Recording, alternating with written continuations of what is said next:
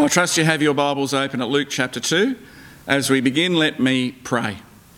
Please join me. Father God, thank you that you've shown yourself to us and your Son Jesus. Thank you that we can know this at Christmas. Teach us now by your Spirit.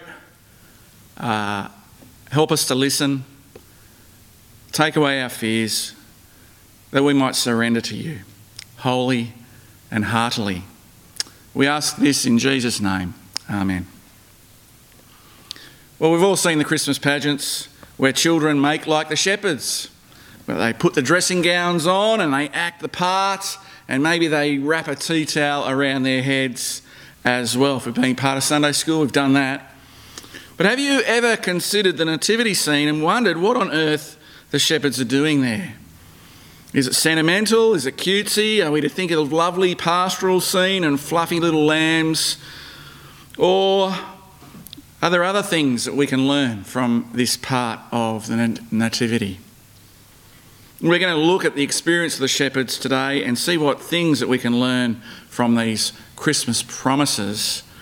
And the encouragement is that we do them. So what is the first thing? The first thing is verse 15. The angels have left the shepherds. They've gone into heaven. The shepherds said to one another, "Let's go to Bethlehem and see this thing that has happened, which the Lord has told us about."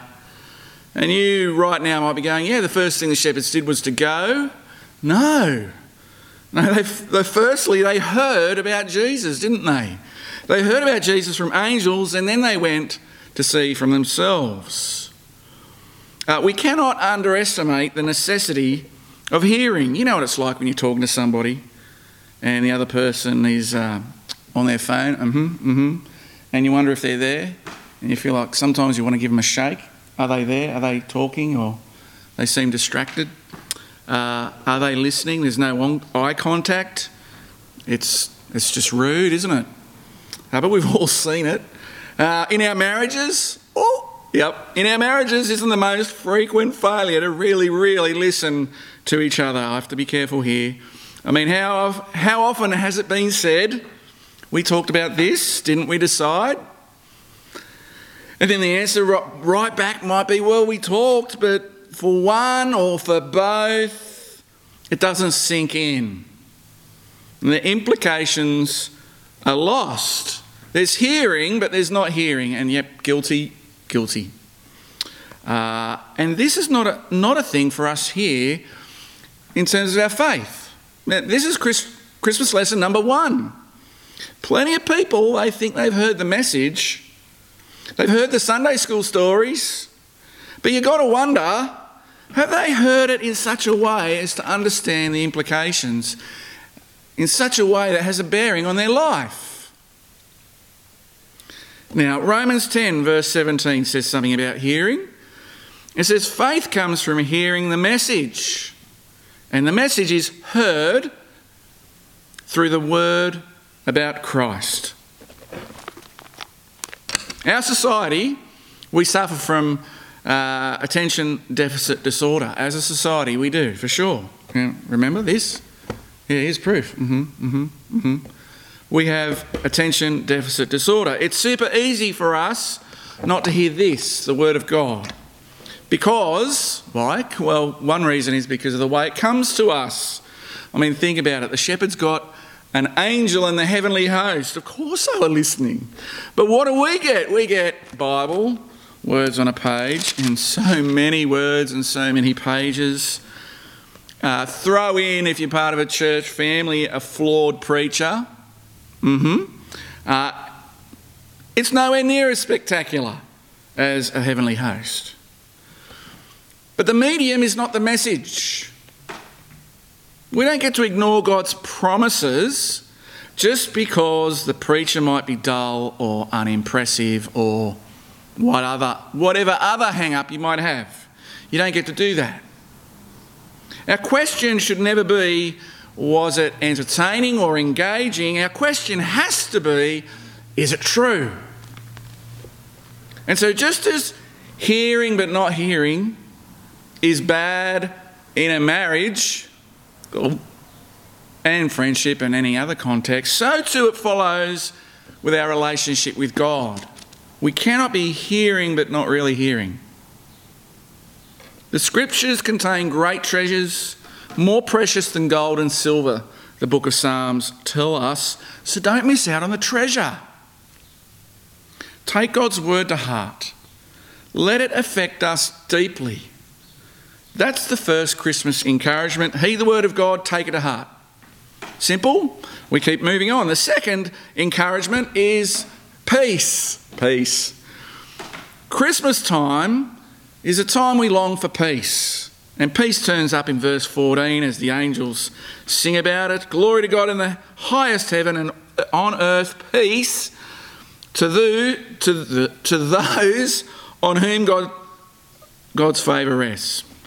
Okay, what kind of peace, Adam? Well, he's not talking about a trouble-free life where, health, wealth, prosperity and everything's easy. He's not talking about that kind of peace. When the Bible speaks about peace, it's nearly always about our peace with God. Now, this is a thing because the human heart wants to be king. We remain committed to the idea that the only way we will be happy is if we are wholly in charge of our lives. And if I'm in charge of me, that puts me at odds with who? It puts you at odds with everybody else that wants to be king and in control and in charge of their life. Because you all want to be king. We all want to be king, I should say, which means conflict with God, the one true king, that's there, and that only leads to hostility with others. There is no peace on earth because there's no peace with God. But the proclamation of Christmas, however, is God and sinners reconciled. Jesus then is the perfect mediator. In Jesus, God becomes man. And the God-man chasm is bridged as he dies for our sins. He heals the broken relationship. He makes peace. So how can we have this peace for ourselves? You want peace? First step, recognise there's conflict. That the things I do, whether bad or even the good things, have really only been self-serving. Anything good I do is just to serve myself. They're really about asserting my independence from God. And so I need to be saved by grace. That's what we need to do. That's the first step. We need to be saved by grace because even the right things I do are for the wrong reasons. I need to rest wholly on Jesus' saving work on my behalf. And when we rest in what the Lord has done and turn away from I'm the king of me, I do what I want, then we have true peace with God. It's why Christians should be in the business of not making war and not cultivating offence and not cultivating anger. They should be in the business of peace with other people. Christians are peace lovers, not war mongers. Peacemakers, having made peace with God, admit flaws and weaknesses. They can swallow their pride. They know how to love without controlling every situation. And so Christians should be agents of reconciliation. So Christmas means that through the grace of God and the incarnation, God becomes man, peace with God is possible. And if you make peace with God, then you can go out and make peace with everybody else. It's beautiful. And the more people that embrace the gospel and do that, the better the world is. It follows. So what does the world need? The world needs Jesus and his gospel. Christmas then should mean more peace, not less peace, both with God and between people across the world, which brings us back to the shepherds, right? Because they lack peace in this story, don't they? Did you see it in verse 10? And the angels say, don't be afraid. And then what? If they accept the good tidings, do not be afraid, I bring you good news, good tidings, or that's quite literally, I bring you the gospel. It should end fear. We should fear not. Why? Well, the verse prior does say that they were terrified, doesn't it? In verse 9. Sounds right, we would be too, but think again a bit more. In the Bible, people always experience traumatic fear when they get near God. Have a think. Garden of Eden? Was there fear there at first? As God walked in the garden with Adam and Eve, as they enjoyed a relationship with the loving Lord of all of the creation, they had no fear. They're not characterised by fear at all. I mean, if you enjoy God's presence and you're filled with God's love, are you ever going to care what anybody else thinks? Are you going to care about rejection and failure? Maybe you fear the future, or you fear particular circumstances that lie ahead for you this coming year. But if you know God, and you know that God is good and that he rules, why don't you trust him through that?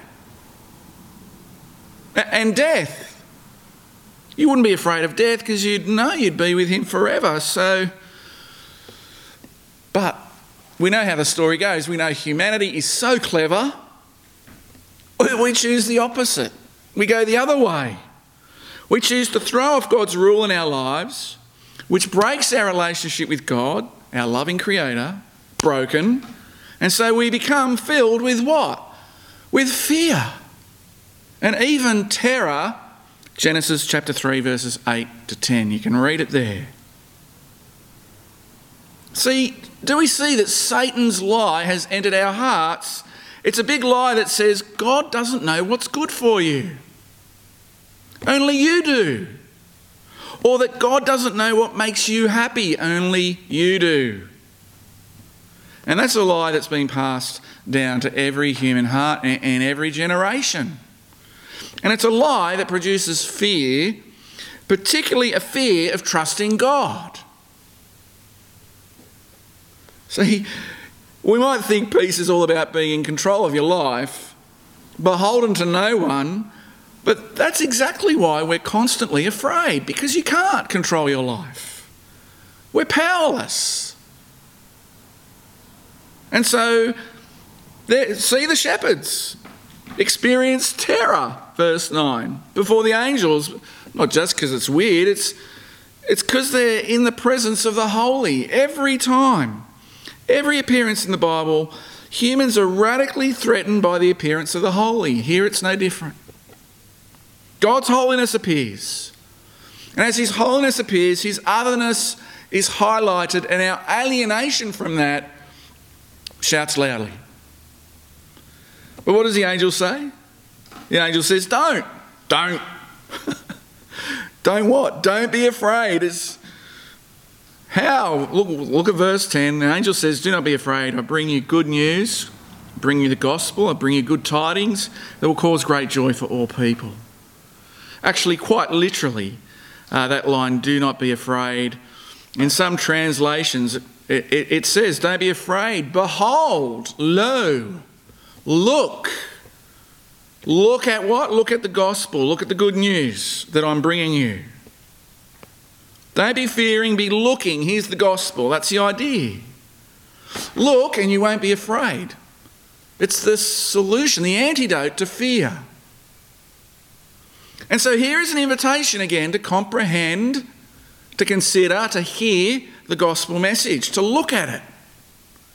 And as you comprehend it, see it remove the fear, and the darkness of our lives. To the degree that we behold the gospel, to the degree that we grasp or rejoice in the gospel, to that degree the fears of our life will be undermined.